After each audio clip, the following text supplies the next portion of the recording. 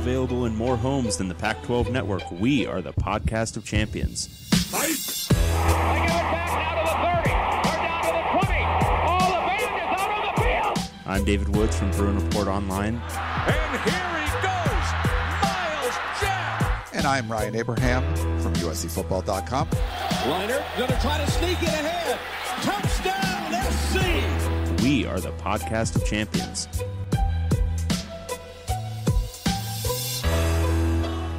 Welcome, everyone, back to the podcast of champions. I'm David Woods from Bruin Report Online, the UCLA site on the 24/7 Sports Network. And I'm Ryan Abraham from USCFootball.com, the USC site on the 24/7 Sports Network. And together, we make the podcast of champions, talking all things Pac-12 football. As you can tell, our energy levels aren't that great today. There's a lot going on. It's midweek again.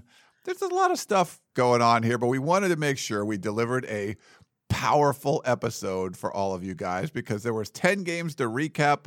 There are 12 games to preview, no conference games in week 3. So we'll get to all that. If you have any questions for us, Pac12podcast@gmail.com. If you'd like to call or text us, you can do that too, 424-532-0678.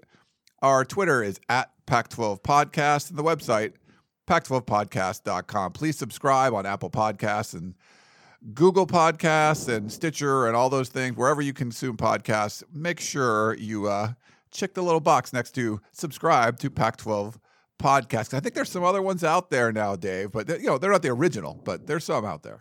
Yeah, it sounds like there's 2 now. There's the 12-pack radio guys, and then there's, I want to say there's one with George Wrightster now. Oh, that's a okay. Pac-12 podcast. So, they're trying to claim our space, but we run these corners. All right? Yeah. And we are going to hold down our territory. And if it comes to blows, it comes to blows. Ryan will fight you. I'll stand behind him.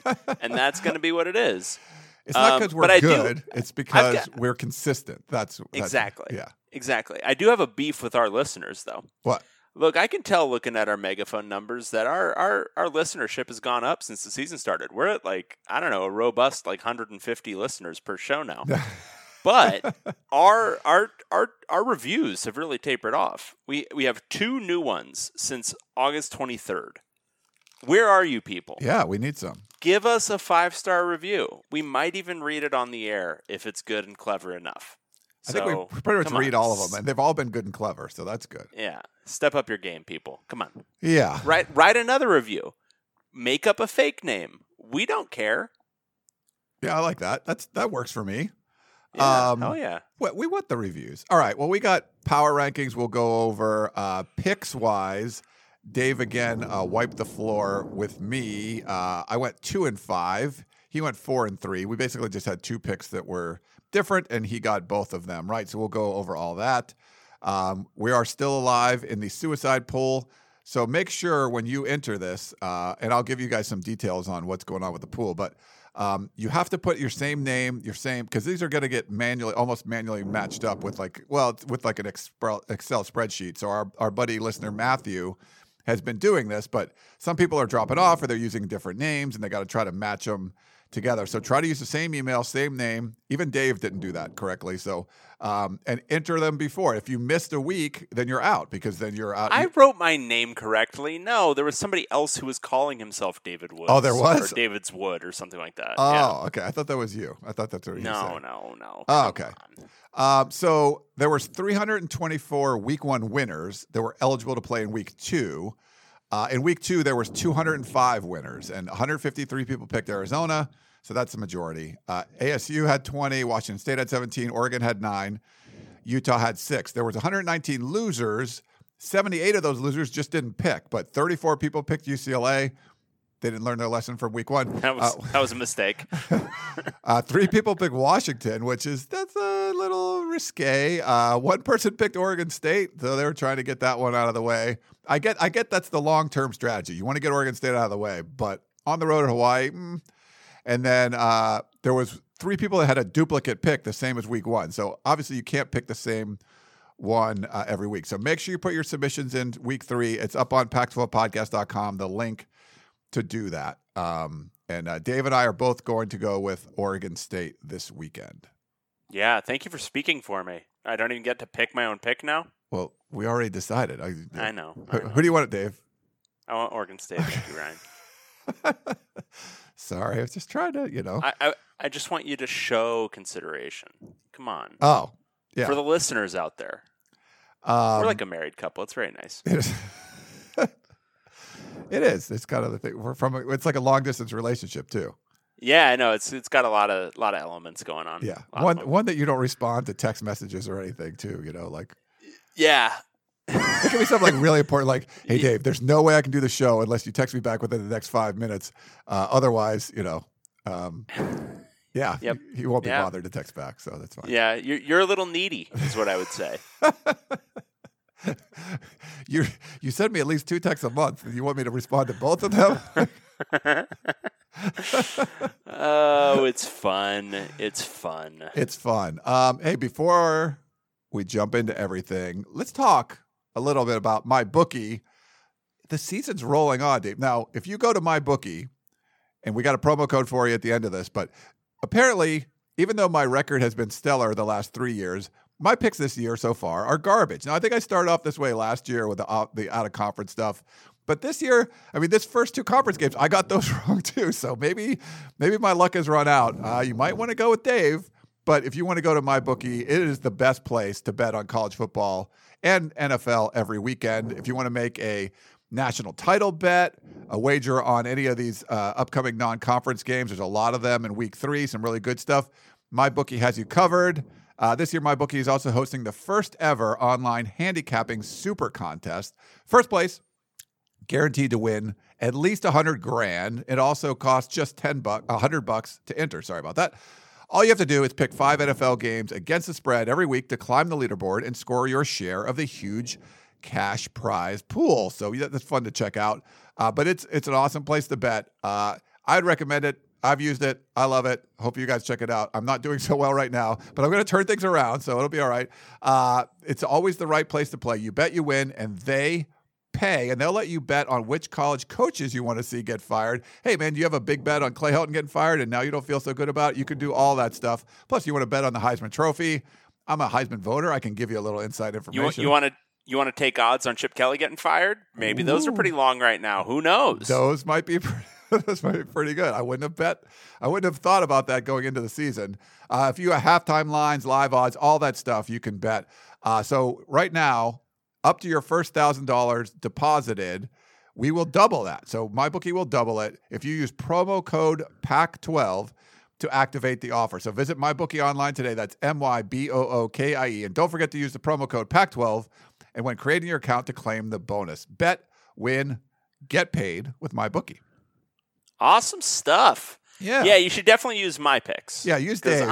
I'm sitting at 12-5. Ryan is sitting at 6-11. It's pretty awful. On the young season. Yeah. I was 59-37-3 last year. And you were good too, but not as good as me. But this is a hole to start in. It's not great. As you're getting a feel. It's definitely different. We'll go through some of the games, and we'll go through all the games actually, and it's a different feeling than what I thought this was going to shape up to be. The power rankings are a lot different than I thought. Our rankings are different than the consensus power rankings. So we'll get into all that. So I guess, Dave, it's time for Pac-12 Roundup. That sound good? Let's do it. All right. So I don't remember the last time we've seen this, but in last place, number 12 in our power rankings, UCLA Bruins. What's the opposite of with a bullet? Like last place with an anchor? It's like last place with an inert gas. Like what is it? UCLA. Let's talk about the Bruins. Let's talk history for just a second. So I did some research this morning. From 1946 to 1998, UCLA has what I would call by SRS good seasons in 31 of 53 years. That's pretty good, right? That's almost 60%. What's SRS for those? SRS is a simple rating system. More or less, it correlates with margin of victory, but it takes into account strength of schedule and variety of other factors. Basically, if over the course of a season for like a Power 5 program with a reasonable tradition, if you get over a 13, that's a pretty good season. So UCLA had over a 13 in SRS, 31 of 53 years. Since 1998, the last 21 years. UCLA has done that just twice. They've had 2 good years. It wasn't always this way, but it is right now. UCLA, number 12. The reason why, they managed to do something they've never done, which is lose to San Diego State. They were horrendous in this game. San Diego State, good program. Rocky Long doing a nice job there, but they're still in the Mountain West.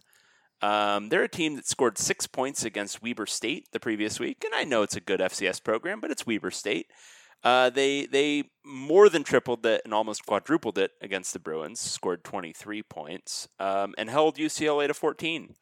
UCLA's offense was atrocious despite Joshua Kelly's return. They had under 2 yards per carry. Dorian Thompson-Robinson was bad again. His stats don't necessarily reflect it, but he was not making good decisions. And defensively, they can't defend at all against the pass, and it was kind of deceptive because San Diego State's not a good offensive team. Their quarterback had a career high, 293 yards. If it had been a really good quarterback in a really good offensive scheme, like, say, I don't know, for example, Oklahoma's or Washington State's, they probably could have thrown for 500 yards. So, UCLA is very bad. No getting better on the immediate horizon here. They are really, really, really in danger of going 0-5 again to start a season. They did that last year. Now, we both got this pick right. How much was San Diego State favored by in this game? -8 points. By the end of the week, it was, I think, UCLA -8 again. Oh yeah. I think when we recorded, it might have been -6.5 or 7. Yeah, it was 7.5 is what I have written down, but yeah, but it dipped to midweek to about 6.5, and then it climbed back up to 8 because people are perpetually thinking that UCLA will play up to its talent level. But what's obvious now, watching the games against UCLA and against San Diego State and Cincinnati, is that UCLA really doesn't have the talent it used to. I mean, if you were watching the Aztecs or the Bearcats, it doesn't look like UCLA is a whole lot faster or stronger than these two teams. Now, some of that's coaching, and some of it's just, that whenever you're losing, you don't look right. But also, I don't think this isn't a particularly talented UCLA team. So 17 starters back. Like you said, San Diego State scored 6 on an FCS team last week. It looked pretty good early. It was like 7-7. There was like, there's going to be some points scored. Then it sort of slowed down, and UCLA couldn't score forever. It was a really just kind of strange game. I mean, maybe when Darnay Holmes comes back, Theo Howard comes back, things will change a little, but I'm not seeing you know how, like, having a single wide receiver and a single defensive back out completely changes your entire trajectory for a season. Yeah, that's how it works. But remember the email we got from a Washington fan who was kind of looking at the 0-12 thing for USC? No, there's real Willingham potential with this UCLA. Is there? Like, for real? Like, I mean, it's a non-0% chance. Like, I would put it probably pretty low, but I think 0-12 is certainly one of the. Here's what I would say. 0-12 is significantly more likely than this team making a bowl, and it might be significantly more likely than 5-7. Wow. I think 4-8 is probably more likely than 0-12, but it's right now I would probably peg this team for like 2-10, 3-9, somewhere in that range. So Oklahoma, no. At Washington State, no. And then chance at Arizona. Chance at home, but they won't be favored. Oregon State at home. Oregon State right now, they'd be favored by about a touchdown at home. Yeah. At Stanford, we don't know how good they are. There's a chance. There's a chance. Yeah. ASU at home. Yeah, ASU at home is a chance, but I think ASU will have figured out its offensive line issues by then. And then Colorado, there's a chance again at home. But it's basically that stretch of, like, whatever that is, 5 games in a row where they have a chance. Yeah. And then the next one after that is Cal. And that, who knows. But they're not there. When I was doing the math based on Bill Connolly's numbers this week, there's one game right now where they'd be favored, and that's Oregon State. Everything else, they'd be a dog. Well, speaking of that team you mentioned, our number 11 team, and they have to be, they didn't win, but they got to be happy about this. They're now number 11. Oregon State Beavers. I'd push back a little bit because I think they're probably pretty disappointed with the way this game went. Because, all right, so Oregon State lost to Hawaii 31-28, but the deal was they had all their 28 points in the first half. So if you're Oregon State going into this game and you were told, oh, you get 28 points at the half, you're thinking you scored 50 in this game because it's Hawaii. But no, they were completely shut out in the second half. Their offense completely stagnated, and that's supposed to be the strength of this team. So, no, I mean, I think it's obviously they played a team close, and they played them, I think, a hair closer than Arizona did. But it's still, I think, disappointing because it is a real missed opportunity for them. Now, that said, I thought there was a lot of good for Oregon State in this game. Jamar Jefferson was excellent. Just absolutely phenomenal. Really broke out. 6 yards per carry on 31 carries. I mean, really shouldered the load. And Artavis Pierce was really good as his backup. Showed off that explosion and in a limited role really showed what he can do. That rushing offense can really, really move. I think Jake Luton's just, he's a just fine, pretty under-talented quarterback, and that's just what you have right now. Isaiah Hodgins was really good in this game. And all things considered, defensively, only giving up 31 points to Hawaii, only giving up, 488 yards on whatever it was, 77 plays. That's not horrible, especially for this defense in that context. I thought it was a pretty solid overall performance for the defense, again, considering where they've been. The offense just could not get anything going in that second half. I mean, they came out and they went after scoring touchdowns on 4 drives in the first half. They went punt, punt, punt, punt, turnover on downs, missed field goal, end of game. So just not great. And they weren't generating many yards either. It was the first drive was 6 plays, 3 yards in the second half. The third drive was 3 plays, 0 yards. The fourth drive was 3 plays, 1 yard. I mean, just it really got inept in the second half. So they need to figure that out. But in some respects, a good performance. I think they would just be.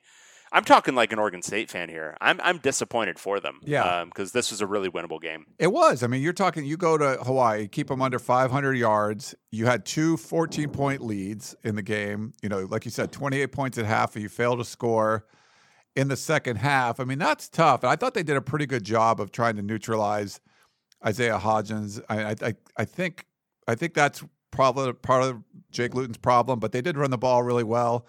But man, when you allow Cole McDonald and JoJo Ward, they combined for 4 touchdowns. You can't let something like that happen. I mean, he was 30 of 52 for 421 yards, so they didn't do much on the ground. But JoJo Ward had 10 catches for 189 yards and 4 touchdowns. So at some point, you might stink on defense, but you got to take one dude away, and they could not take him away. So it's rough. I mean, at least they showed some spark, but this was a winnable game. And so not only did they not win, but they covered, which was crazy. I think Hawaii had 3 missed field goals or something in the first half, so that didn't hurt. But they end up winning Hawaii wins by 3. So Dave got this one right because he had Oregon State plus 6.5,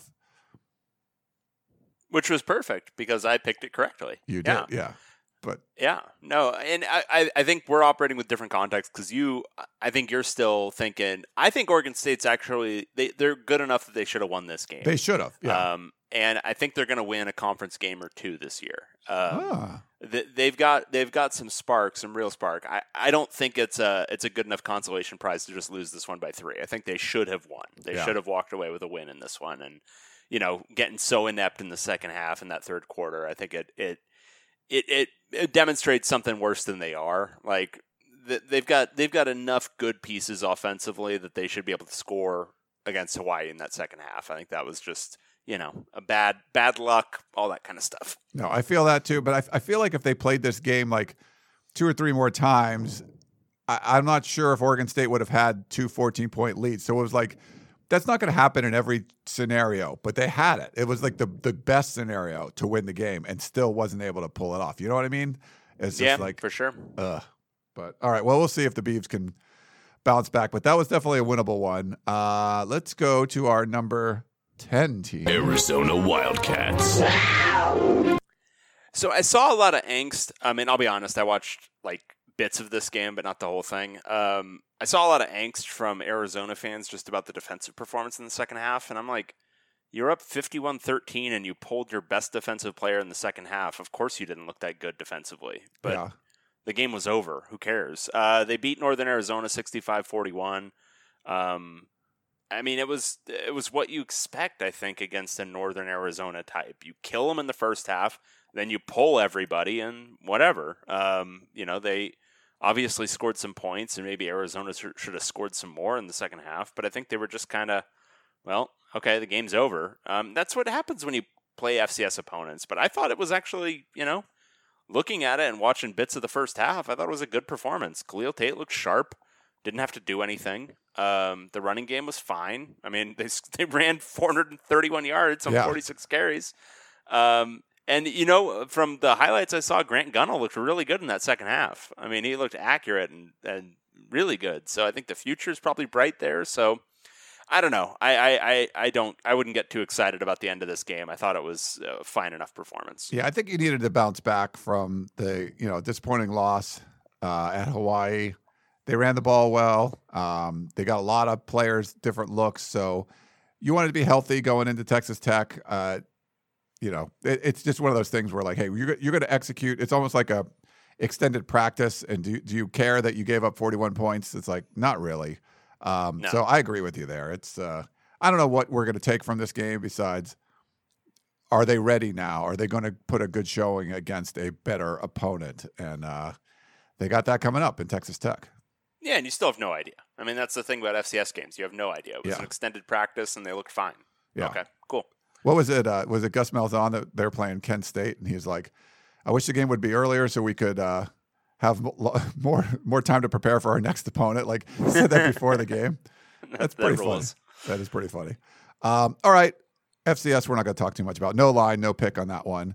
Another no line, no pick game. This was our Friday night contest, and it's our number 9 team now. Arizona State Sun Devils. Oh, boy. All right, so ASU had Sac State come to town, and I do want to say this. Sac State, that looks like a well-coached, good team, so I don't want to take too much from it, but it is an FCS opponent. ASU won 19-7, and that really only got comfortable at the very, very end. This was in danger territory for way too long for ASU, and the biggest reason, it's just the elephant in the room because those are all big guys. The offensive line is a horror show right now. With all the injuries up front, you've got a true freshman at center who's just snapping the ball over dudes' heads. There's just a lot going on, and as experienced and mature as Jaden Daniels looks in his second game, there's only so much you can do behind an offensive line that's playing that poorly. So they scored 19 points. I once again thought Jaden Daniels was excellent. Considering what he was dealing with up front, that was an incredible performance. But they can't open up any room for Eno Benjamin. Once again, held to way below what he should be rushing for, 24 carries for 69 yards. And they can barely protect Daniels long enough for him to even find anybody downfield. It was enough in this game. I thought Brandon Ayuk was really, really good. But it's just, you've got to wonder at what point it's going to start affecting Daniels' confidence. And I have to imagine it's going to be when they start playing really good opponents, which happens, this week against a tricky defense too. If you're giving up that kind of pressure and struggling that much with Sac State, what's that going to look like when you're going up against an FBS opponent? Yeah. So that's all a really big worry. I thought Arizona State's defense was good. They had to deal with 50 pass attempts from Sacramento State and held up pretty well. They completely shut down the run game, but that's what you expect against an FCS opponent. I thought the defense played how you would expect against an FCS opponent. But that offensive line really, really needs some help. It really needs to get some guys back healthy, figure out what's going on with Zach Robertson and get him back on the team. There needs to be some things that happen here, or just have these guys gel better. Because I don't think any of these guys are untalented, but they just do not look like they are operating on the same page right now. No. And just to let you know how sick I am, Dave, and why this, I don't know if you're like this too, but my wife scheduled a couples massage for us Friday night, like 6. This game was going to kick off at 7. We get in there and it's like 15 minutes late for us to even start the massage. And all I could think of is like, man, I'm going to miss the first quarter. of Arizona State, Sac State. Like that's what I was thinking of going into this. We have brain problems. That's we have actual brain problems. I stayed up so late Saturday night. I will admit I did not stay up for the finish of Washington Cal, but I stayed up till 3 in the friggin' morning. Jeez. To watch games that are completely irrelevant to my life. What is wrong with us? What is wrong with our brains? No. Well, I didn't miss much because I get to home at like the end of the first quarter and hadn't scored yet. I'm like, what's going on here? Arizona State had 51 yards and 2 first downs in that first quarter against an FCS squad. You're like, this is pretty bad. They were bad in the red zone. I thought they were real conservative. They were just trying to run the ball. But like you said, the offensive line stinks. So what are you going to do? That wasn't very effective. They had that. I think they fumbled at the half-yard line on one of the drives. I mean, it just wasn't working. Like Sacramento State, the fewest points they'd ever allowed from an FBS team was 23 to Colorado State. So this is a record for Sac State that Arizona State only scored 19 against them. And but if you watched defensive tackle DJ Davidson, he's a real dude. He would they would do max protection. He would still get in there and get the sack. So watch for him. He's a highlight. I thought, like you said, the defense played pretty well.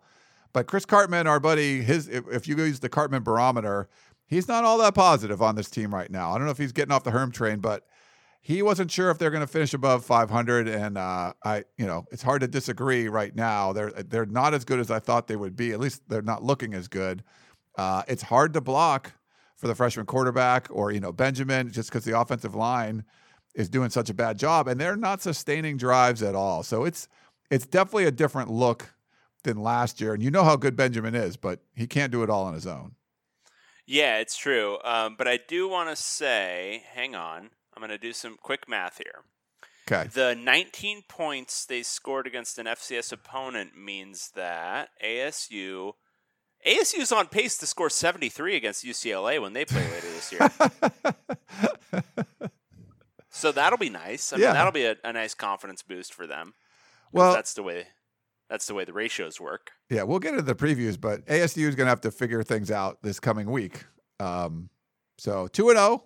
But not exactly. Not a strong 2-0. Not the strongest 2-0. I will say I had them a spot higher. So the main power rankings had them at 9. I had them at number 8. I think I had them about here. I don't remember. The biggest discrepancies we have is up near the top. But okay, so here's our first conference game. The two foes. You have the visitor. Stanford Cardinal. And they were visiting USC Trojans. Stanford number 8. We have USC up at number 4. Yeah, we sure do. Just mine unfortunately has USC number 1 because they are the best team in the conference right now. I put USC number 2. But just because it's our power, we've done this before where the guy goes from 12 to 5, moves around a lot. But it's early, yeah. And but they looked the best, so I thought so. Yeah. Okay, so this game really just kind of took a little bit of time for the USC machine to start rolling a little bit. It was 17-3 Stanford at what was that? Probably just into the second quarter. And then it was pretty much over. USC went 42-3, I think, over the final, whatever that was, 3 quarters of the game. It was hideous. I mean, absolutely hideous to watch. How are we pronouncing this fool's first name? Keaton Slovis. Could we get him to throw an A in there instead of the O? Yeah. I think I was saying Keaton. I think people were saying Keaton early, then it changed, but it's just... Maybe that was just we were told wrong or something, but Keaton Slovis is what they're saying. Have him put an A in there if he could. Okay. Because I don't want to pronounce his name wrong, but I'm going to. He's the full Sam Darnold thing. It's annoying to watch. I don't like it. He threw 3 touchdowns. It looked like, honestly, it was one of those things where he had 5 incompletions, and it's like, of those 5 incompletions, how many were even on him? It was just disgusting. Just annoying to watch. 28-33 for 377 yards. Just gross. And he was completing balls over dudes' heads. Just just spotting the ball wherever he wanted it on the field. Just absolutely revolting. So that sucked. Stanford on its side, I think what we're seeing is just, the gradual devolution of that program. I mean, yes, KJ Costello was out, but Davis Mills is a 5-star. The scheme doesn't appear to have evolved greatly. They don't have a ton of talent at running back, so Cameron Scarlett was fine, 17 carries for 82 yards, but he's not Bryce Love, he's not Christian McCaffrey. And then in the receiving game, I thought they were really trying to force the ball to Colby Parkinson for a lot of the game, and he's good. But after that, I mean, Connor Weddington's fine, but it's not like there's a whole bunch of J.J. Arcega-Whitesides or whoever in this roster. So they just didn't really have the weapons. And then defensively, they just couldn't hold up at all. They've got Paulson Adebo, who's, all world, but otherwise that Stanford defense just, I don't think they're great. And it's a far cry from the days of, Henry Anderson and Shane Scove and all those dudes. Just doesn't seem like a super talented Stanford team. And, I think Wilner put it really well when he said, I think it was Wilner who said, this is the first time since 2008 where it was obvious who had the talent advantage in this game, especially along the lines of scrimmage. I mean, obviously we'll have to see more because I thought Stanford was going to be bad this year, and this could confirm that. It kind of depends on how good USC is. But my impression of this one was it confirmed kind of both things. Yeah. USC is very good, and Slovis might be doing that whole Darnold thing. And Stanford is pretty bad. Yeah, I'm not sure how good USC is, but Stanford's definitely worse than I thought. You never want to try to predict. As soon as you say, hey, Stanford's going to be down this year, they come back. But it did look like there was a clear talent deficiency. And part of it was that USC was actually utilizing its talent way better than what we've seen the last couple of years. So that accentuates things, I think, a little bit. If you're not a Keaton Slovis fan, look at it this way. 15% of his passes weren't completed. So that's good, right? That's a pretty big percentage of not being completed. No? Yes? Dave, not amused. He was good for sure. I think the system is just better. I'm not sure. I mean, JT Daniels looked like that his first 2 drives against Fresno State. And when something didn't work, it was like a drop pass or a good defensive play. It's not everything's going to work, but they got to go. And it was 14-3. Stanford kicks off, and Velus Jones fumbles the kickoff return. So Stanford set up, at the 25-yard line or whatever it was, and it just looked like that was the end. Okay, Clay Helton's going to get fired. This is, they're going to punch this in. But they had a pretty good defensive stand. You had a little Elijah Griffin who was covering Parkinson a couple of those plays.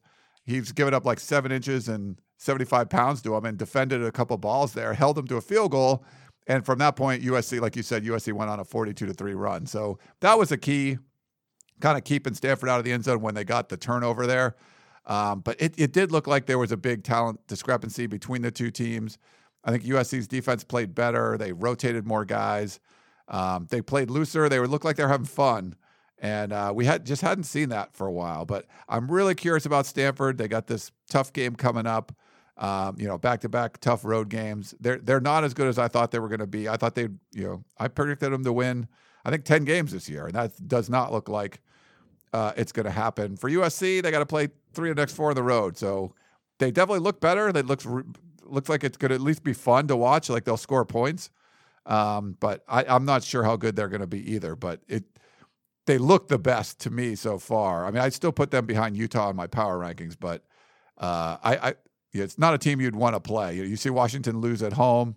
Oregon's already lost. It's USC and Utah are the ones that I think have the best chance now at a playoff. Yeah. Well, you can have them number 2. Obviously, from your picks, that you're very comfortable being wrong. Yes, I'm very wrong quite often, apparently. All right, so that was Stanford and USC. We have another good win. This is a 2-0 team too. You don't want to sleep on it, but. Our number 7 team is Colorado Buffaloes. Colorado beating Nebraska for the second straight year in kind of fun fashion, 34-31 in overtime. This was 17-0 at the half. Nebraska ahead, and Colorado looked dead in the water. Steven Montez had a really bad first half. Offense generally just wasn't moving the ball at all. And then they ruled in the second half. Had a flea flicker that really got him going to KD Nixon. And his catch and run after that was really, really cool to watch. Just kind of beating that one DB. And if you saw the end zone, I don't know if you saw the end zone video from it, but it was Montez pretty much as soon as he threw the ball had his hands in the air because he knew what was happening. 96 yards away or whatever, right? Yeah, that was super cool. This was a really, really cool game, but you can't underestimate how much it does for Mel Tucker and that whole program to come away with a win here over a perhaps fraudulently ranked Nebraska team, but a ranked Nebraska team nonetheless. This is definitely something you can sell in recruiting. And I know they're really looking to upgrade talent. So I think this is definitely early season wins like this, these big early season wins, especially in your first year, you can really sell off of. So I think they're going to have some success there, but details, Mustafa Johnson, I thought was a complete dude in this game. 3 sacks, 8 tackles, just was disrupting the hell out of that Nebraska offense. I thought, once again, great punting. Just really good stuff. Montez, I thought, stepped up in the second half. That flea flicker was really cool, but just generally, I thought he played better. And Jared Mangum, he didn't put up wow stats, but I really like the way that dude runs, especially for a young guy. And he scored a couple of touchdowns. But overall, I thought it was a really, really nice win. Once again, that defense still got some things to iron out. But this is a pretty good Nebraska offense, I think, at the end of the day. And holding them to under 4 yards a carry, not too shabby. But really, really nice win. This is big for Colorado, and they've now hit your win total for the year, Ryan. Yeah, I was going to say. So I wrote one of the early things I wrote down for this in my notes was Colorado looks like poo. Feel good about my two wins pick, and then of course that changed in the second half. If you looked at did you see the crowd? It was a lot of red. Oh my God! And watching the run at the beginning, like because they're doing the full pan shot. Yeah. It was all red. Like it looked like a Nebraska home game, and Colorado fans were there visiting, and that Colorado fans didn't show up particularly well. Yeah. If you didn't see Ralphie, you would have assumed you were in Lincoln and not in Boulder. Very strange, but this was a huge win for Colorado. Like you said, I only thought they'd have 2 wins this year, but this was a big one. It's the first time they beat a ranked opponent since 2016. In that Montez 96-yard touchdown pass to KD Nixon. So the flea flicker, it was, I think it really sparked the offense in the second half. You get a big play like that, it gives the whole team confidence. It seemed like it just gushed over at that point. It's like you knew they were going to win. It was the longest play from scrimmage in program history, so it's crazy. So they needed something like that to turn things around. But it was, you don't see this a lot. The tale of two halves cliche, but to see a team turn around like that is pretty impressive. I think you got to give Mel Tucker a lot of credit. He's definitely instilled a different sort of a sense of toughness, I think, with this team. The resilience to be able to bounce back when things are not going your way, and they weren't. So I think this will go a long way. I'm not saying it's going to equate to more wins during the season, but I think the team will play with a lot more confidence. And if you do have your back against the wall in a tough conference game, I think you can dig deep and remember, like, hey, we were in a worse spot at playing Nebraska, and look what happened. So great win for the program. Glad to see it. I'm not as big of a Colorado fan as you, but I love them. It's pained me to pick them to win 2 games, but I'm glad that they got this one in. We've seen some just flops from the Pac-12 in some of these out-of-conference games. That's a good win to beat Nebraska, especially 2 years in a row. Absolutely, and to Ryan's point about whether it'll lead to more wins, this is still an awful schedule. It's Air Force. Yeah, they'll be favored, and they should win that game, and we'll talk about that. But it's it's just wrong with they've got to go at Oregon, at Washington State, suddenly resurgent USC, all in a row. I mean, they're going to have at ASU is winnable, Arizona at home is winnable, at UCLA that's winnable, and I think versus Stanford's going to be winnable. But it's a tough schedule. It really is. So at this point, I think 6-6 looks like that could happen. I could see that happening, but I don't know if this is going to be a South contender. I think it's just that schedule just does not line up particularly well. No, and that's why. Like, I think they could be playing better than we expected, and still only get 3 or 4 wins. But that I don't think that would necessarily be a bad season if they're playing like this. I think that helps. You'd like to do the whole game instead of just a half, but whatever. You take what you get. Oh, I think they're going to be comfortably over 3 wins now. I mean, I think they're probably, if I had to peg it right now, I'd say they're 5-7. Most likely, because they'll probably beat Air Force, probably beat 2 of Arizona, UCLA, Stanford, and ASU. Yeah, I could see that 5-7. It's just if something happens where there's a couple of those are just heartbreaking losses, like they should have won the game or could have won the game, and just the ball doesn't bounce the right way. In that case, it's like, hey, you still know this team is better than what we thought, and they're doing good things. So, yep. Let's see. Okay, so this is the other conference game. We have our new number 6 team, Washington Huskies, and our new number 5 team, California Golden Bears. Because I'm not results oriented, I actually had those flipped. Washington at 5 and California 6. So you might have to carry the tail end of this conversation because I dipped out sometime at the end of the first half, which was, I don't know, about 3 a.m. on Saturday.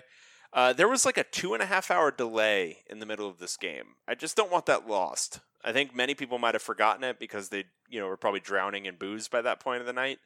But there was a really, really long delay. And I don't think the players forgot. I think it's at least partly why things looked so ugly and sluggish in this game. But it also might have been I was just seeing things by that point in the night because I was hallucinating. And if you follow my Twitter, by the way, just as a side note, if you follow my Twitter and you notice like it loses its coherence to an extent after like 1 a.m. Eastern time, yeah, that's what's happening. I'm extremely tired. Yeah. There was lightning storms though. Like they showed. I mean, it was crazy what was going on there. It was wild.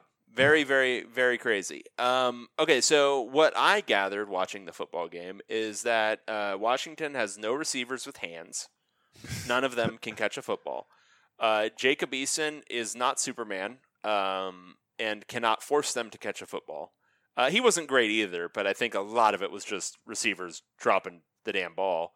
I thought their offensive line it was just kind of so-so. I know Cal brought a lot of pressure. And I thought defensively they struggled a little bit, especially against the run. I thought the linebackers were tackling poorly. I thought containment was pretty bad. I thought it just didn't look like what we've come to expect from a Washington defense, especially up front.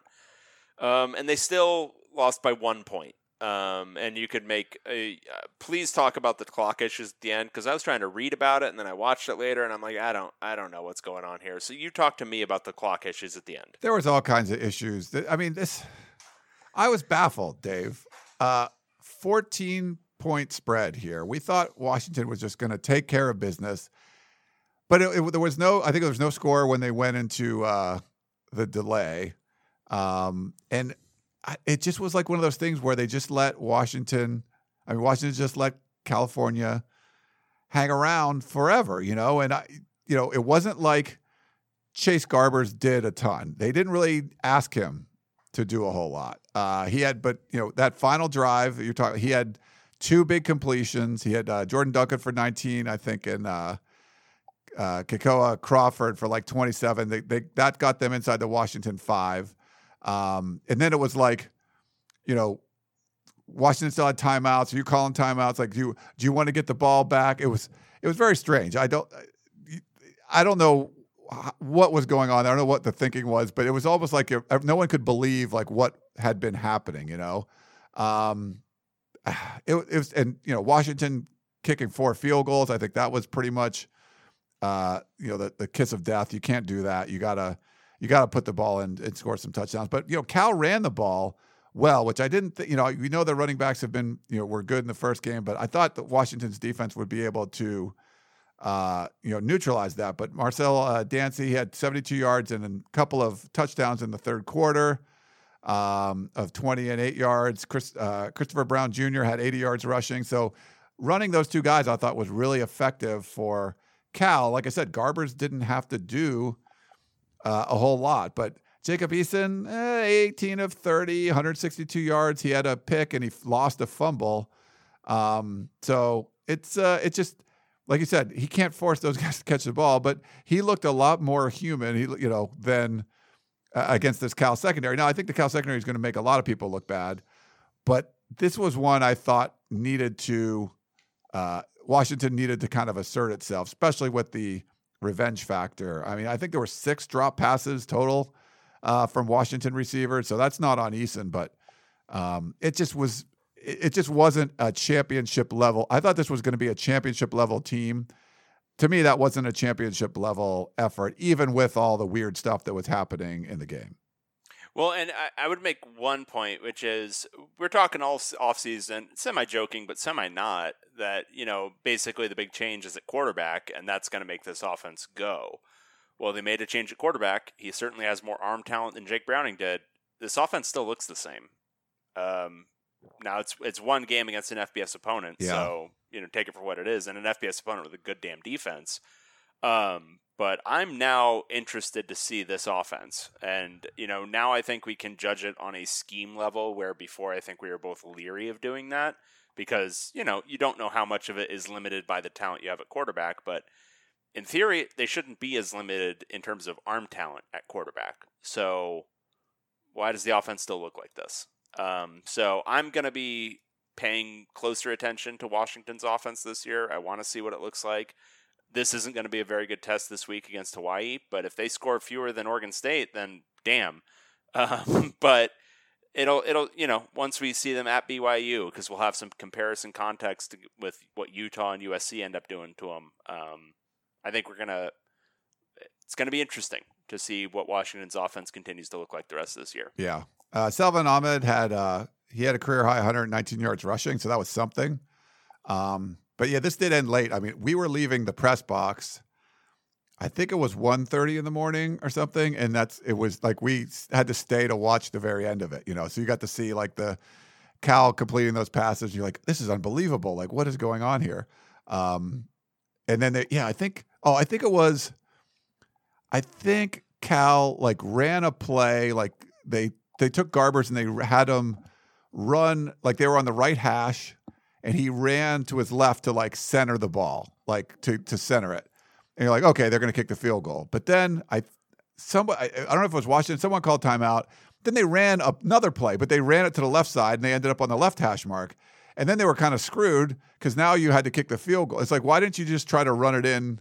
If you're going to try to run it in, why don't you run it in the first time and not the second time? You know what I mean? And then they had to kick the field goal from short distance on the left hash mark, so it was a weird angle. So it was just the way the end of the game was weird. But the fact that Cal got down there and Garbers was able to complete those 2 long passes to set him up that way was just like you hadn't seen that really the whole game. But yeah, that was strange. It's like they centered the ball and then they tried to run it in from there. It was almost like a trick or something, but very strange. Yeah. I don't know. That was like as we're leaving, like I'm trying to leave the press box at 1:30 in the morning or whatever it was. That's what you're watching up on the screen before you run out to your car. Right. Okay, so we had Washington 6, Cal 5. We had USC was 4. We already talked about them. Next up, we have our number 3 team, Washington State Cougars. So Washington State was my number 4 team, and only because we still haven't seen them play anybody, really. Still haven't now. Once again, they looked super great offensively against, like, what even is Northern Colorado? I don't think I've ever heard of Northern Colorado. I don't know. Is it They're FCS? the Bears? Or? They're the Bears. Oh. There you go. They're the Bears. Anthony Gordon was really good again. They killed him. That's all I have to say about that. 59-17, no line on this game.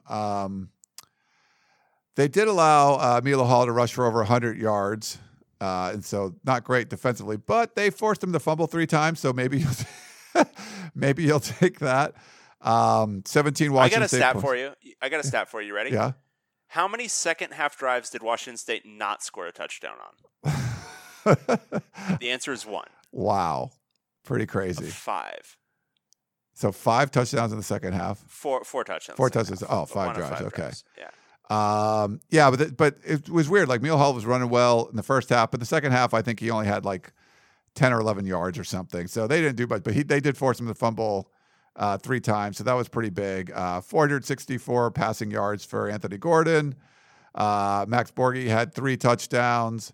It was actually a 14-point game at the half. And then, like you said, Washington State just did not take their foot off the gas in the second half. Let's see. Oh, yeah, they had a 50-year senior receiver, Brandon Orconato, I think you say his name. He's a one-time walk-on. He pretty much was unstoppable. He had 8 catches for 127 yards and a TD. So it's like you can plug and play quarterbacks, but apparently you can plug and play wide receivers too. He had a big game last week also. But in Northern Colorado, I don't know if you knew this, Dave, apparently, that quick defense, Tracy Claeys like to run for Washington State. They had 10 false start penalties. So that's probably not ideal. That's got to be some kind of record. That's cool. Yeah. Very cool. It's always nice to set records. Yeah, maybe not that kind, but all right. And there was no line on that game. Okay, this is who 24/7 Sports had number 2. We both got this one wrong, Dave. This is a bounce back, play different away from home kind of thing. But our number 2 team is Oregon Ducks. Yeah. They murdered Nevada. Nevada died. R.I.P. Nevada. like they could give up their football program at this point. Yeah. I think they could just walk away from it entirely. Like, could you have beat a high school team this bad? Like, it was unbelievable, the beatdown they put on these. This is a team that beat a Big Ten team the week before. Yeah, and like a not horrible Big Ten team. Like Purdue's actually like decent. So Oregon scored 77 points against Nevada and held them to 6. You don't often see a 71-point margin of victory between 2 FBS teams, but that's what you saw in this game. Everyone for Oregon was pretty good, and everyone for Nevada was pretty bad. I think that's probably a fair assessment. Yeah. Justin Herbert was really good. His backup, Tyler Schuff? What do we want to go with there? I don't know. I'm going to go Shough. Shough. I like that. Okay. Like Shough. I'm just going to go phonetics until I can figure out better. He was really good too. He's, I think, the true freshman. And they ran the ball pretty well. I mean, nobody ran it a whole lot, but everyone ran it pretty well who ran the ball. So that was nice. And defensively, they crushed them. Held them to 2 yards a carry, under 4 yards a pass. I do have to shout out to Hamish McClure, quarterback for Nevada.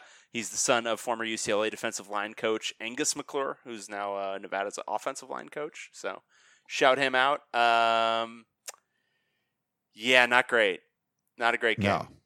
I got a good stat for you. Give it to me. So, judo math in your head. How many touchdowns does it take to score 77 points? I would estimate 11. Right. You hit it on the nose. If you were guessing, you picked exactly right. But all 11 were scored by a different player. Is that weird? That's pretty weird. Holy crap. Yeah. I mean, Herbert threw for 5, but like the touchdown scored by 11 different players. So pretty amazing. Okay, I got one for you. Okay. Well, actually, no, it's not as impressive. There were only 3 Oregon drives that ended without a touchdown. Ooh. But the first 2 were among them. Punt downs. Wow. And then after that, just score. This was Nevada 3-0 with 6 minutes to go in the first quarter. I remember looking at that because we had Nevada plus 24. And you're like, oh, this is pretty good. Nevada's got an early lead. And then like the 3 never was changing. It became 6 a little bit later on, but it just wasn't moving at all. And Oregon just kept piling on and piling on and piling on.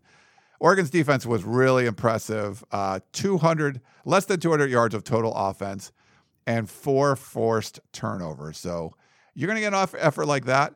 Here's the thing I'm worried about, though, Dave. Is this going to be Oregon at home and Oregon on the road is completely different? Because that's kind of what it seemed like so far, just with the very small sample size. But we've seen that in the past. So, but that, I mean, if you got to bounce back from a tough loss, this is a good way to do it. Yeah. I have nothing else to say about this football game. That was a beatdown. It was a beatdown. So, Ducks roll, and we had them at number 2. I did not, but the 24/7 people do. Our number 1 team in the Pac-12 power rankings is still Utah Utes.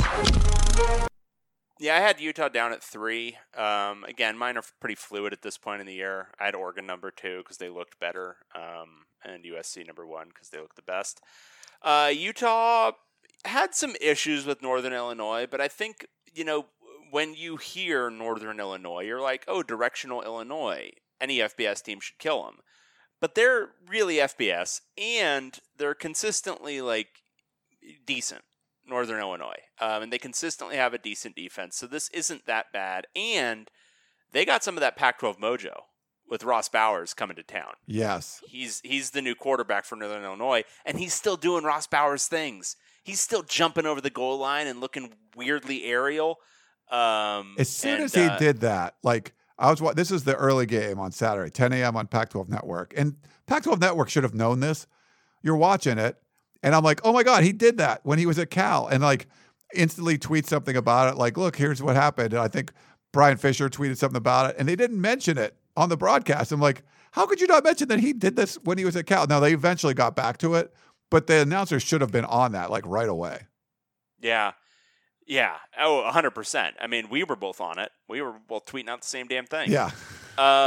So Utah ended up winning 35-17. They pulled away in the second half. I think they kind of figured out what Northern Illinois was doing. I thought Utah had some shaky offensive line play, especially early, and the secondary wasn't looking great. But they figured things out offensively. They started moving the pocket a little bit more, got the ball out earlier. I thought they could have probably put more on Tyler Huntley in this game. He really was throwing the ball well, and he seemed to be making really good decisions.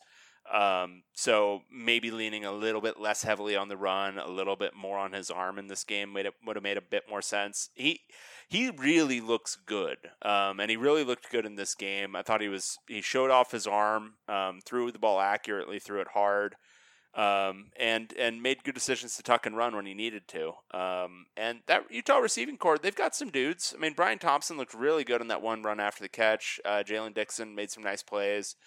Britton Covey really didn't do a whole lot. But yeah, I would have probably leaned a little bit more on the pass, especially as the game went on.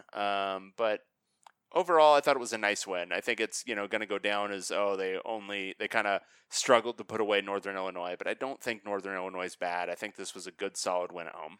Yeah, no, I think it was. You got this one right too. The spread was 21.5. What they win by? It was 18. 18, yeah. So it was a close one, but I kind of knew early.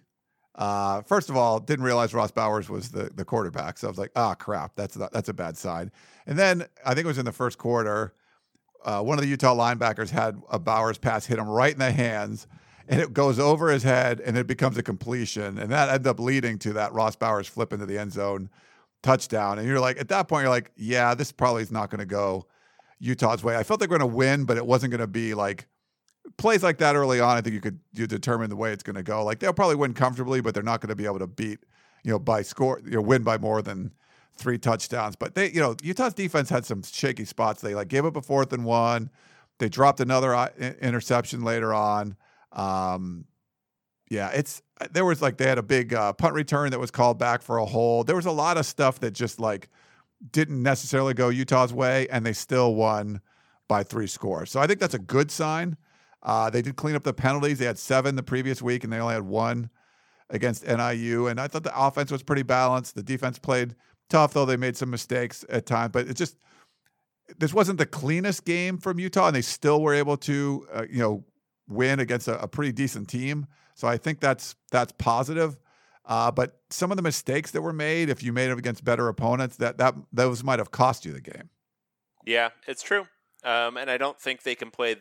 I don't think they can play a game like this too much going forward and expect to win the league. But as part of a growth curve, it was fine. I mean, this is what you're supposed to kind of look like in non-conference play, and I think they need to figure out who they are offensively and really put that together. But Northern Illinois is a good team. They've got a good defense. I thought it was fine. Yeah, and Ross Bowers, he was back. The great one. He was like on fire in the beginning. Like you watch him, you're like, oh my God, like they can't stop him.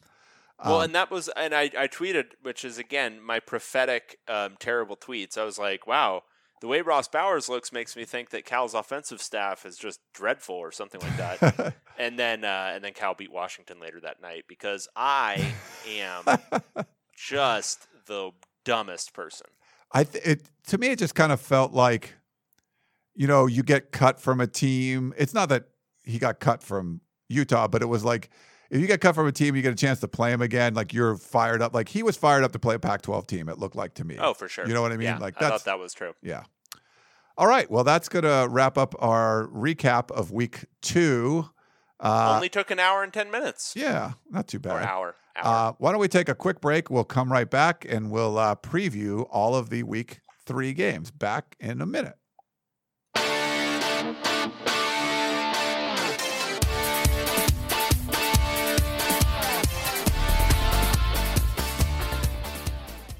Introducing the Two-Way V4, where groundbreaking fuel cell technology meets fresh foam cushioning for the ultimate performance. With fuel cell, each step feels explosive, delivering unparalleled energy return. Paired with fresh foam, experience maximum comfort throughout the game. Its lightweight textile upper offers support and breathability without sacrificing agility. Whether you're hitting the clutch shot or locking down the opposition, the Two-Way V4 gives you the tools to play at a high level. Learn more and purchase the Two-Way for yourself at newbalance.com. All right, we're back. Dave, that was pretty good. I mean, we tried. It's going to take some time to recap all these games, but I think it was a little tighter than maybe last week. Maybe a little bit. Non-conference is always tough, though. Yeah. Well, this week gets even tougher because we got 12 games, which means we have to recap 12 games. Luckily, there are like 5 of these that we won't have to spend that much time on because they're just garbage games. They're just garbage. The good thing for me is I do have a away game to cover, and I won't be doing it. So I should be able to watch a lot more. It's just tough when you're in the press box. You watch some. I'll have one on my screen. I was ready to watch Cal Washington like the whole time USC game was on, but obviously that didn't, Yeah. But I got to watch more of it. But yeah, it gives you a chance. Like when I'm not traveling and I don't have to be at the game, it gives me a chance to watch more of them. So hopefully it'll be good. We do these in order that they're played, correct? Yes. Right. Do I do the sounds for these two? Yes. Crap. Okay. So we got one. The first game's on Friday, and it is featuring Washington State Cougars. This is a battle of Cougars. Yeah. I think Houston's Cougars, right? Houston Cougars. There you go. All right, this is 6:15. Mine sounded like a guitar lick, actually. It didn't even sound like a cat. Whatever. 6:15 on ESPN, number 20, Washington State. They're up in the rankings now. Traveling on the road to Houston, Washington State is favored by 8.5 points. Houston, they I don't want to say they were super competitive with Oklahoma in the game in the opener. I think that would be a misnomer, but they did move the ball pretty well. But then they kind of played a weird one last week with Prairie View. It was, maybe a little bit too close, 37-17. Once again, they were able to run the ball really, really well. I think it could be a shootout.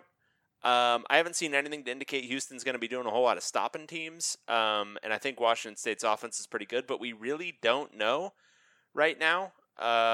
But without much to go on, looking at the way Washington State's blown out teams, I'll go with the Cougars from the Pac-12. But This one I do not feel anywhere near confidence about because I have no idea what to expect from either team. Yeah, I'll take the Pac-12 Cougars as well. This is one of the rare teams that was able to cover a big spread in the first week, 31.5 points. They covered it easily.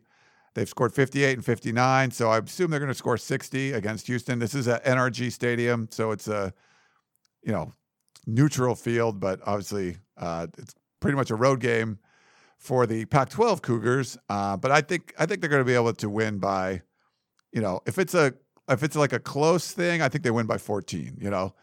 They could win by 28, but I think it's going to probably be like a 17, 21 point win. So I think they're going to cover the 8.5 easy, but we'll see.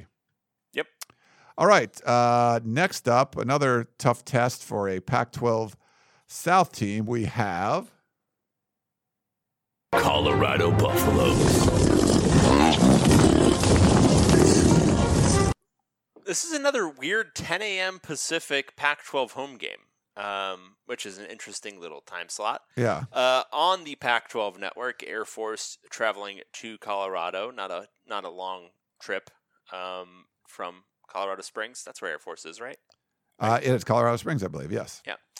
Colorado's favored by 4.5 points. Air Force on the young season is 1-0 with a win over mighty Colgate. But they haven't played any other football games this year.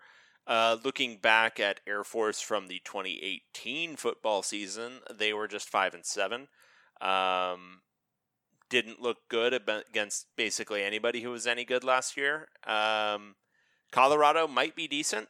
4.5 points. I mean, there's always the chance from a narrative standpoint that they're feeling some letdown or whatever. But I think they're just simply a better team. So give me the Buffs. I think they cover the 4.5, win this one comfortably at home. I'm going to disagree with you on this one. I'll go with Air Force. They've only played the one game against Colgate, but I did a little research on them. There's high expectations. They feel like this could be the best team they've had at Air Force for a while. We just haven't got to see them. They had that second week bye. I think there might be a little hangover effect from the big win over Nebraska. So I think the Buffs might win by like a field goal, but don't cover the spread. So I'm going to go with Air Force here. They're going to keep it closer than you think. Look at you doing some research. You're really trying to make a comeback. Well, it's like when you're picking games against teams that you don't have any idea who they are. Like when we get to the Pac-12, at least we know them. I'm like, I don't know who UCF. I don't know much about them, but Air Force, I definitely didn't know. I'm like, I better take a look into this. So there was just some optimism that Air Force was going to be better than they were the last couple of years. So we'll see. I think maybe they keep it close, or I'm completely wrong. So I've got Air Force. So according to Bill Connolly's preview doc, right? They were 85th in the S&P Plus last year, and they were projected to be 90th this year. Wow. So that would be getting worse. Yeah. So, but he left for ESPN. We're gonna test the Ryan Abraham info. Yeah. Versus the Bill Connolly hard numbers. Talk to my sources, and that's what I got. All right. Next up, we have Stanford Cardinal. All right, this is at 12:30, the first of two 12:30 games, so you're going to have to maybe dial back and forth because they're both potentially pretty good. So on ESPN, you've got Stanford traveling on the road to Orlando, Florida to take on number 17, UCF. That is UCF, yes, the team that is probably the best group of 5 program in the country, certainly the last couple of years, and maybe once again this year. They have outscored their opponents, Florida A&M and Florida Atlantic, I guess, FAMU and FAU. They've outscored them 110-14 through the early going here. They look really, really good. Stanford doesn't really look really, really good. They look pretty bad right now. UCF, maybe they're not as good as they've been in previous years. I know that defense is expected to drop off a little bit. The offense was as well. But I think Stanford might have even taken a harder step back. They are still dealing with injuries. Walker Little, I think it was announced this week, is out for the season now. He is. Not just out till midseason. Yeah, so he's going to have surgery. He's out for the rest of the season. So that's a big blow. Yeah, and you're going to have KJ Costello back for the game. Maybe a little bit rusty, who knows, but probably good to have him back. But UCF's really good, and they've been pretty good at home, and they've got a tough scheme to defend against. I'm going to go Central Florida. What's the spread? UCF minus 7.5. Ooh, minus 7.5. Okay. So you're I'll take UCF. I actually think UCF wins this by 3 touchdowns. The only factor that I'm weighing in here, because Stanford did not look good. It's a long way to go. It's back-to-back road games. How big is it that Costello is going to be back? It just didn't seem like that dynamic of a passing game without, outside of Colby Parkinson. They pretty much didn't throw it down the field except it was Parkinson, and they would throw some screens. That's basically what the offense was. You've never been high on Cameron Scarlett. I think he had 82 yards rushing last week, but 44 of them came on a draw play, one play. Outside of that, the run game just didn't do very much. I'm going to agree with you on this one, Dave. It pains me, but I think this is just not going to be as good of a Stanford team as I thought they were going to be coming into the season. To your credit, you thought that they were going to drop off. I think I tried to predict a drop off a few years ago, and they won the conference. And I was like, okay, I'm not doing that again. I'll wait to see Stanford drop off with my own eyes, but kind of might be seeing it right now. So I'll go UCF as well. All right. Nice. Okay, next up, you said the same time game. We have USC Trojans. All right, this one's also at 12:30 on ABC. Number 24 USC traveling on the road to Provo to take on BYU. USC is favored by 4 points in this football game. BYU is a football team. They are 1-1. They lost to Utah in the opener, and then beat Tennessee last week in dramatic fashion, as I'm sure Janice saw and weeped over. Much weeping. Much weeping. Tennessee's probably really bad this year, so you can't take too much from that. They were only somewhat competitive with Utah. It was competitive in the first half, and then Utah kind of put them away. Maybe BYU isn't quite as good as we expected them to be. I was expecting them to, kind of continue their progression under Sitake. I don't think this line is set correctly, given what we saw out of USC's offense. I don't think BYU has the bodies to hold up. It's always a weird environment, playing at Provo, playing BYU. They do like to punch guys in the balls, so that has to be factored in. Did you see that one clip of them throwing, one of the BYU players throwing the Tennessee quarterback's shoe? Yeah. After he went into the pile? That was funny. Yeah, it's a great, classy football team. Always not prone to grabbing people by the ball sack or anything. Anyway, USC favored by 4. Give me the Trojans. I think it'll be a hard, tough win, but I don't see them winning this by less than a touchdown. I think their offense is really going to move it, and I just don't know if BYU has the explosion to keep up. Yeah, I'm going to agree with you there. It's hard for me to ever pick USC, but the fact that they can score points now is that changes things. If it was a little bit bigger spread, I think I would take BYU. I think there's definitely a non-zero chance that BYU gets the upset at home, but the way they're putting up points, I just think it's going to be. I think they're going to be able to win the game by a touchdown or so. So I'll take USC also. If they don't cover this spread, I'll be back to just never picking them again. But for now, they covered against Stanford, so I'll give them a chance here, and I'll take the Trojans. All righty. All right, next up we have Arizona State Sun Devils. All right, this is the 1 p.m.er. So really 3, I would say, very good conference games on within basically a half hour of each other. So yeah, if you're kind of a pain in the butt. Say if you wanted to, you're a Pac-12 fan, and it's 12:30 Pacific time. You'd have to pick between 6 different games going on at the same time. That is true. That's crazy. Yeah. This is one of the other good ones at 1 p.m. on Fox. Arizona State traveling to East Lansing to take on Michigan State. Both teams are 2-0. Michigan State, though, is a ranked team, number 18 in the country. They're favored by 14 points, and you can kind of understand why. With the way Arizona State has looked through a couple of weeks, it's a relatively soft 2-0. With Kent State, I thought that was a nice win. Sac State, obviously, they had some major struggles. This game last year in Tempe was, just to make sure I don't speak out of turn, the final score was ASU 16, Michigan State 13. So, it would be quite a swing from last year, but they are two different teams now. Michigan State was expected to be pretty good this year, and their defense was expected to be nearly elite. And it looks to be so far through the young season. They held Tulsa to 7 points and Western Michigan to 17. What would need to happen for ASU to win this football game? The protection would suddenly have to get a lot better, and that's just such a tall order against a defense as good as this one. Now, 14 points is a lot. I don't know how much more Michigan State's going to score on this defense. But I also don't know how much ASU is going to score and how much they're going to turn the ball over if Michigan State's just in Jaden Daniels' grill all game. 14 points is a lot, though. I'll take ASU. Give me the points.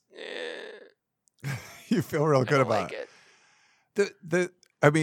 14 points when both teams scored 16 and 13 last year. I just feel like that's too many.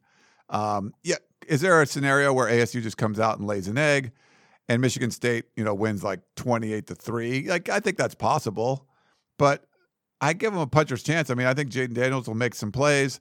It's not like, and these are, when Herm Edwards loses, it's more like NFL style. Like I don't know if you're going to get completely blown out like that. And it's not like Michigan State's like going to be putting up tons of points either. So I think that's a lot of points. There's a lot of scenarios, I think, where the game could go. Like, you're not sure which way the game's going to go. I think a lot of the ways it could go, the game will be within 14 points. So I'll take ASU also and feel pretty good about it. Every regular season game ASU lost last year was by a single score. Yeah. If that provides any help. No, I think it does. Not that, like, Chris Cartman was pretty high on them last year. He's not that high on them this year, but it's still, I feel like the fundamentals of being able to keep a game close is probably there. Like, they'll lose or they could lose, but yeah, 14's a lot. So it'll be the first time for Herm to lose in college by that many points if they don't cover. So I'll roll with that. All right. Next up, this one starts 15 minutes later. California Golden Bears. All right, this is on at 1:15. I don't even have a TV for this. Do you have TV? Pac-12 Network. Okay. This is on the Pac-12 Network at 1:15. North Texas traveling to Cal. The Berkeley Bears are favored by 13.5 points. All right, so North Texas was pretty good last year. Wasn't that pretty good with your boy? Wasn't Graham Harrell? Graham Harrell was there, yeah. Yeah, pretty good with your boy. They haven't been so hot this year. They've already got a loss to SMU under their belt. Now, an SMU team that might be pretty good, but they lost 49-27 last week. And they beat Alcorn, or is it Alcorn? Alcorn State? No, it's Abilene Christian. Oh. ACU. They beat them 51-31, so they still allowed a ton of points. Now, of course, they're going against Cal, which even the fact that they, had almost like 400 yards last week, I still don't think they should offense. But North Texas is kind of the team where even if you're not trying to offense, you might be able to offense pretty well against them. So 13.5 points at home. I think I like Cal to cover. I think they've shown enough this year that, well, it's one game. But they played Washington really well. And North Texas, I don't think they're that good this year. So I'll take Cal to cover the 13.5. I'm going to disagree. I'll take North Texas. Seth Luttrell's a great coach. That's a great coach. We're going to great coach with Seth Luttrell right now. He's a really good coach. Here's the issue. Is Cal going to offense and be able to? How could Cal be favored by almost 2 touchdowns? Like, that just does not seem right to me against an offensive team. I feel Cal's going to win, but it could be 10, it could be 7, could be 3. I don't know. So I'm going to go. I'll take North Texas and those points and see how Cal holds up. All right. I mean, they're going to run the ball. You're welcome to do it. You're welcome to have no faith in the Cal Bears. I do. Well, I need to go against you. It's your funeral. I need to go against you anyway. So like to try to make up some. But I could see a scenario where it's like, do I trust Cal's offense to outscore? Like if North Texas scores a couple times, I don't really trust Cal's offense to like outscore them. I think they'll do enough to win. The defense will play well, but if it gets to be shootouty, I don't think it's gonna. Well, we'll see. Well, this one goes off at the same time, David. Next up, we have Oregon State Beavers. Yep, it's another 1:15 p.m. football game. This is Cal Poly traveling to Oregon State. This is a game with no line because it's an FCS opponent. However, that's just according to ESPN. I'm pretty sure there will be a line because it is our friends, the Beavers. Let me see. Okay, so Oregon State is actually favored by 17 points, so we can actually pick this one. Okay. All right, I know nothing about Cal Poly. Nothing whatsoever. They are 1-1 on the season. Let me tell you everything I know about them. They lost to Weber State, 41-24. Mm-hmm. They beat University of San Diego 52-34. They're probably bad.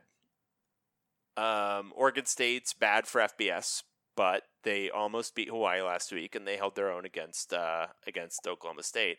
I love the Beavs to cover this game. Yeah. I think they win it going away. I think it's going to be a 35-point win for the Oregon State Beavers. Yeah, I'll agree with you there. I mean, this is their only shot to get a clear win at this point because you got all of the conference games, but I think they're going to cover this one. They'll be at home. Maybe some of that mystique from Research Stadium that didn't really impact the run game for Oklahoma State will affect Cal Poly. So I'm going to take the Beavers here. This is their best chance to win, to cover all that. So I'm going to, I'll take the Beavers as well. All righty. All right. This one kicks off. I don't know if you remember what the 2 times of the last 2 games were, David, but this is at the same time also.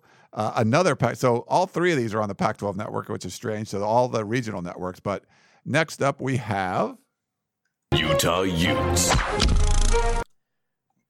But this is the one on the True Network. This is on Pac-12 National. Oh, okay. Yeah, this is the big time one. 1:15 p.m. Idaho State traveling to Utah. Let me see if we're late enough in the week that we'll have a line for this one too. We do. Do we even want to pick these things? I think we have to. There's a line. We got to do it. If there's a line, we should pick it, I guess. Yeah. Yeah. All right. So Utah is favored by 36.5 points against the Idaho State whatevers, Vandals. What are they? No, Idaho is the Vandals. I don't know what Idaho State is.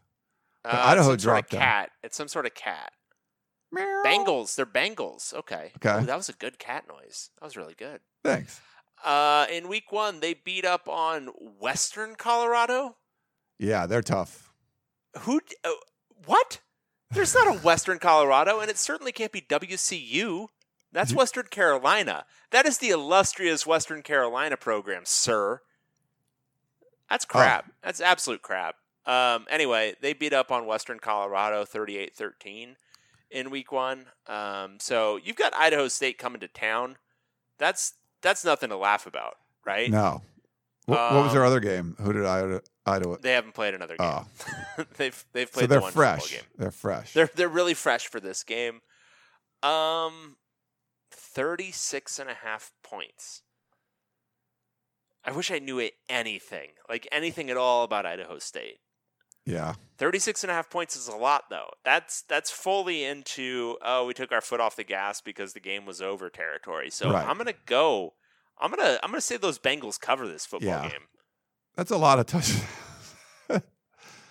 So you got to win by more than 5 touchdowns. Like that's a lot of touchdowns to score, Utah. Yeah, Utah scored 35 against NIU. Now, NIU's a lot better than Idaho State, but that's just a lie. Even if, every little field goal that Idaho State sneaks in there helps them get to that cover point. So it's just too many points. So I'll take the points. This isn't like a Nevada 24. It's just like a lot of points. So, yeah, we'll see what happens. All right. We still got 4 more to go. Then we go to the next time slot. Next up, we have Washington Huskies. Yet another Pac-12 game on at 4:30, Pac-12 Network. Hawaii 2-0 in the Pac-12, jumping up against Washington 1-1 with a loss already in the Pac-12. So Hawaii's ahead in the standings. Yes. They've got that front-runner feel to them. Yet, somehow, Washington is favored by 21.5 points. Explain that to me. Hawaii is the Pac-12 leader right now. Yeah. Until you topple the king, they are the king. Yeah. I don't get it. No. All right. So Hawaii, I think, has looked pretty good, actually, through 2 weeks against Pac-12 opponents. Struggled a little bit in the first half with Oregon State, but won the game. And then went toe-to-toe with Arizona, scoring back and forth the whole way. I think they're going to be able to score against this Washington defense, which hasn't looked, typical Washington so far this year. However, I think Washington's going to also be able to score on Hawaii with more and alarming regularity. I'm going to take Hawaii, though, mostly because of that half point. Yeah. This feels like a 3-touchdown Washington win, but I don't like that extra half point. So give me the Warriors. Are they the Rainbow Warriors? Rainbow now? Warriors. Where are we on this? Rainbow Warriors, yeah. Okay. Give me Hawaii. I'm going to take Hawaii, too. It just feels like it's going to be like a 17 or 18-point game, and like you kind of take your foot off the gas later. Hawaii's going to be different away from home, but I think they get their first Pac-12 loss, but I don't think it's going to be by like 4 touchdowns. So I'll take Hawaii, too, with the 21.5. That's just so many points. Yep, exactly. It's a lot of points. All right, this one definitely should be a close game. You got to watch this one. It probably comes down to a late field goal or something, I'm guessing, but we'll preview it for you right now. Next up, we have UCLA Bruins. I don't know if there's a line on this one. I'll have to check if the FCS games all have lines. This is 5 p.m. on Big Fox, so they scheduled this one way out because they thought it was going to be a good football game. Yeah. It's not going to be a good football game. No. Number 5, Oklahoma, traveling to the Rose Bowl to take on the Bruins. Somehow, this line is only Oklahoma minus 23.5, which is insane to me. Oklahoma with Jalen Hurts is killing teams offensively. And I'm really struggling to see how UCLA scores against anybody, let alone a team with real athletes on the defensive side of the ball. There's a scenario where UCLA's run game comes alive and they're able to ball control to somehow cover the spread, but that scenario is not alive for me with a team that has averaged, again, under 2 yards a carry this year. So give me Oklahoma. I would take Oklahoma minus 35. Yeah, I think the line started at 17 or 18 or something. It was 17.5 on Circa lines, and then it has jumped to 23.5 over the course of 4 days. Yeah, I mean 17.5. It might be the biggest. It might be the biggest non-injury line jump I can remember. Yeah, just they didn't set it right to begin. Yeah, I think anything less than like 28, it's like I don't think you can even think about picking UCLA. Now who knows? Maybe they keep it close, but it just doesn't seem very likely. I think Oklahoma. There's such a narrow path. There is such a narrow path for them to walk to lose this by 2 or 3 touchdowns. I just don't think they can do it. Yeah. All right, so we'll both go with Oklahoma. I wish we could get the early line, but 23.5 is a lot of points, but it's probably going to be worse than that. All right, then we got 2 more left. Next up, we have Arizona Wildcats. All right, this game is on at 7:30 on ESPN, so you'll be able to really soak in either of Hawaii, Washington, or Oklahoma, UCLA before this one kicks. Texas Tech traveling to Arizona. Texas Tech is a 2.5-point road favorite, I guess off the strengths of wins over Montana State and UTEP. I guess. Those Miners from El Paso are tough. That's a lot of disrespect for the mighty Arizona Wildcats. And Texas Tech wasn't expected to be all that good this year either. So I think that is a misset line. I like Arizona to win this game outright. I have no idea what to expect from Texas Tech. I haven't watched either of those games or read a lick about them. However, I've seen Arizona. Their offense can move the ball. Texas Tech can never play defense. So give me the Wildcats at home. I'm going to go with Texas Tech in this one since it's under a field goal. You weren't that concerned giving up 41 points to NAU. I don't know. I think Texas Tech's going to score. So I'm going to take Texas Tech in this one. Great, good for you. It's always nice to see how comfortable you are being just horribly wrong. Right. I need to pick different. So I need to make some. I probably would have went with Arizona, but I want to be different. So I'll take Texas Tech. They're undefeated. So I mean, that must mean something, Dave. Yep. Yeah. Those advanced metrics about like wins and losses. They're undefeated. I like them. All right. The nightcap. It's the last one of the day. We have Oregon Ducks. All right, this one is at 7:45 p.m. So at least there's no 8:59 kickoff this week. Hopefully no lightning delays. This one's on the Pac-12 Network. Montana traveling to number 15 Oregon in Eugene. The line on this one is Oregon again minus 36.5, much like the Utah line. They're just giving us generic anti-FCS lines. This is crap. Really put some thought into it, people. Montana is 2-0 on the football season. They have, what is this? SDAK. That's a really weird way to write South Dakota, but we'll take it. They beat them 31-17, and they beat North Alabama. So they took on Alabama and beat them 61-17. That's not unimpressive. Oh, that's a lot. Big win. Oregon just beat an FBS opponent 77-6, though. So how likely are they to replicate that? They seem to enjoy taking out their frustrations at home. I'll take Oregon to cover the 36.5. Yeah, I'll agree. They just won. They beat a better team by 71. It's like, how do you... it's hard to like, are they going to play this one close? It just doesn't seem like it. Now, 36.5 is not close. They could win by 5 touchdowns and not cover the spread, but I kind of get the sense that they're going to cover it. So I will take Oregon over Montana, as you said too.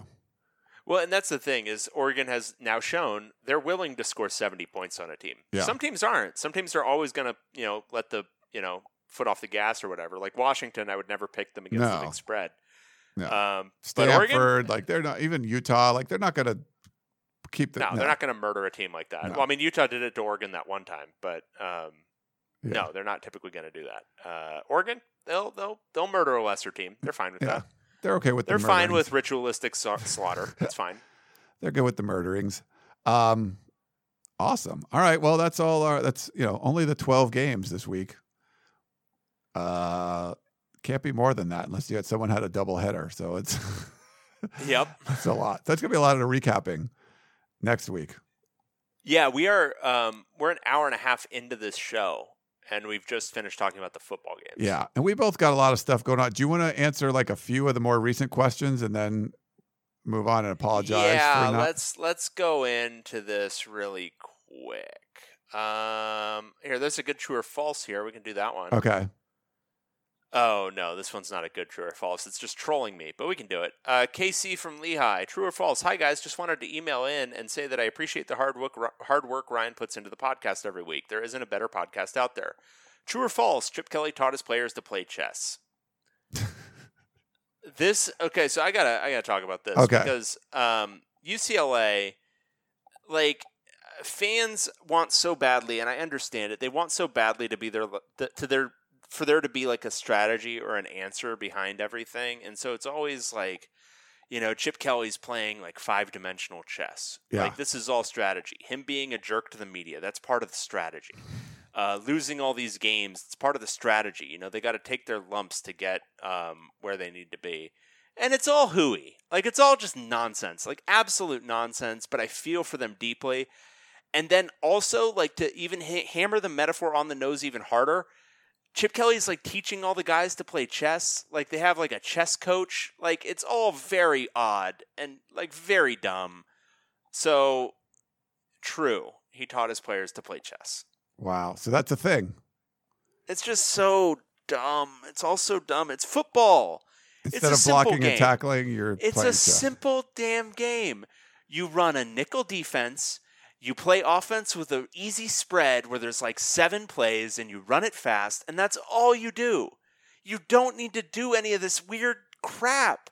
You don't need to rotate like these 3 linemen. You think they're going to be on this side of the play, but they're actually going to be on this side of the play by the time it starts.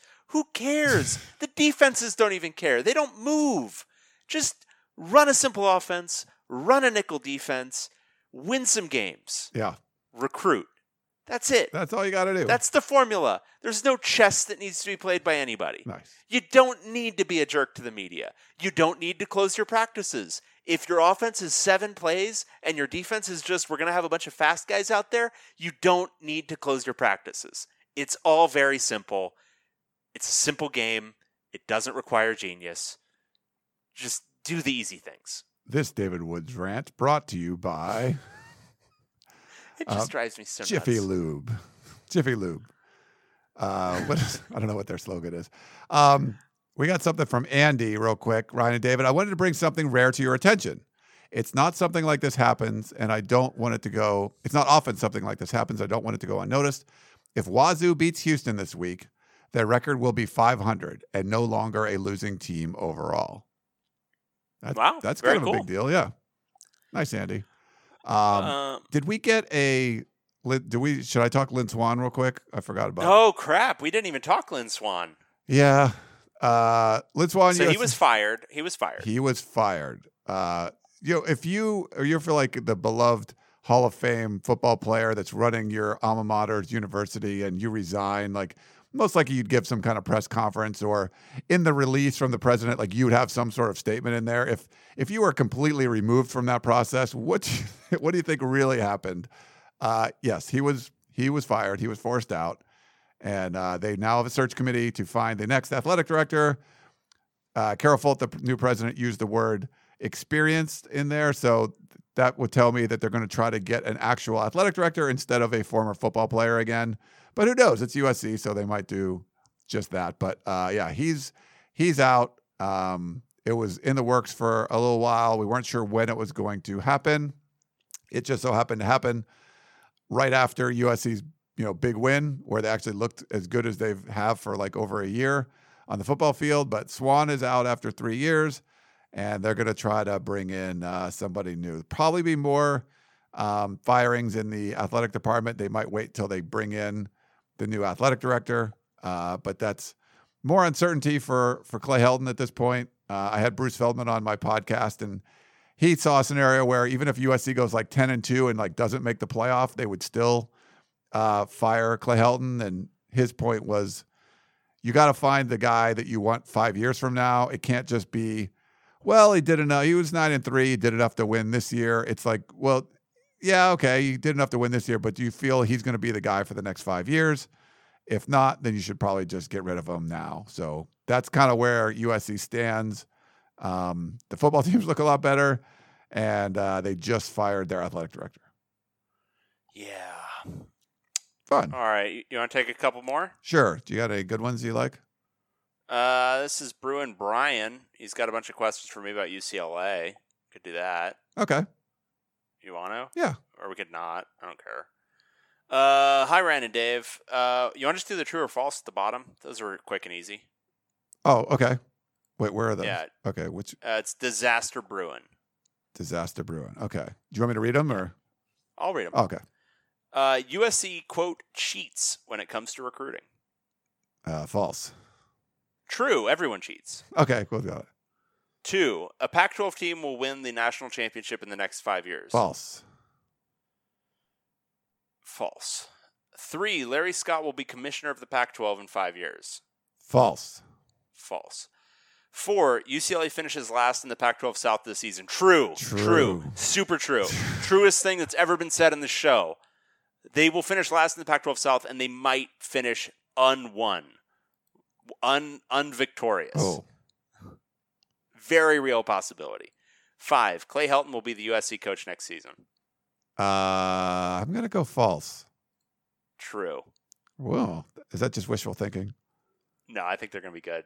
I think they're going to be really good. I think they're getting full Darnolded, and they're getting full Darnolded by a true freshman now. So it's going to be 3 full years of him. Wow. Well, we'll see. So They got a tough road coming up. yeah. And then he says, "Thanks as always, Oklahoma 67, UCLA 10." Ooh, well, that would be a cover.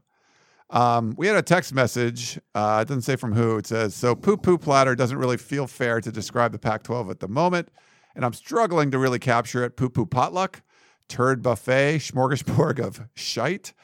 Do you like any of those, Dave? Smorgasbord of shite is pretty good. Yeah, that's pretty good. We'll see. I mean, Colorado, big win. Utah still got a shot. USC, has a tough schedule. If they can get through that, someone can emerge. But, 2 of your favorites in the Pac-12 have already lost. That's not you don't want to see Oregon and Washington each with a loss after week 2. That's like Georgia and Alabama having a loss after week 2, and that just doesn't happen in the SEC. Yeah. The other one was Kansas City Ute. Weirdly, $C is underrated in the AP poll at 24, and California not being ranked is a travesty. Yeah, I think Cal should be ranked. USC was 5-7. I don't have a problem. I mean, they did have Nebraska ranked preseason, but after seeing what they did, I think you could jump them up higher than 24. I would agree with you. Yeah. All right, you want one more? Sure. Just because I want to try to pronounce it. This is from Hithliday. Deipnosophiste?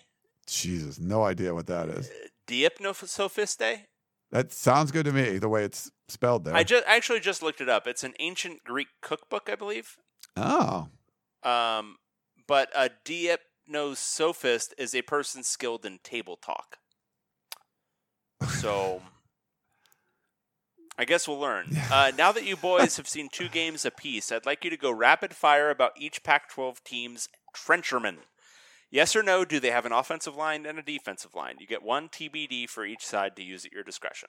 All right. UCLA does not have an offensive line, has a defensive line. Yeah, I would agree with you there.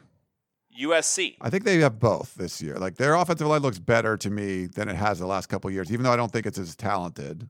But it's still early. But their defensive line, I think, played well. They had 10 different guys with a tackle for loss against Stanford. Yeah. All right. Arizona State does not have an offensive line.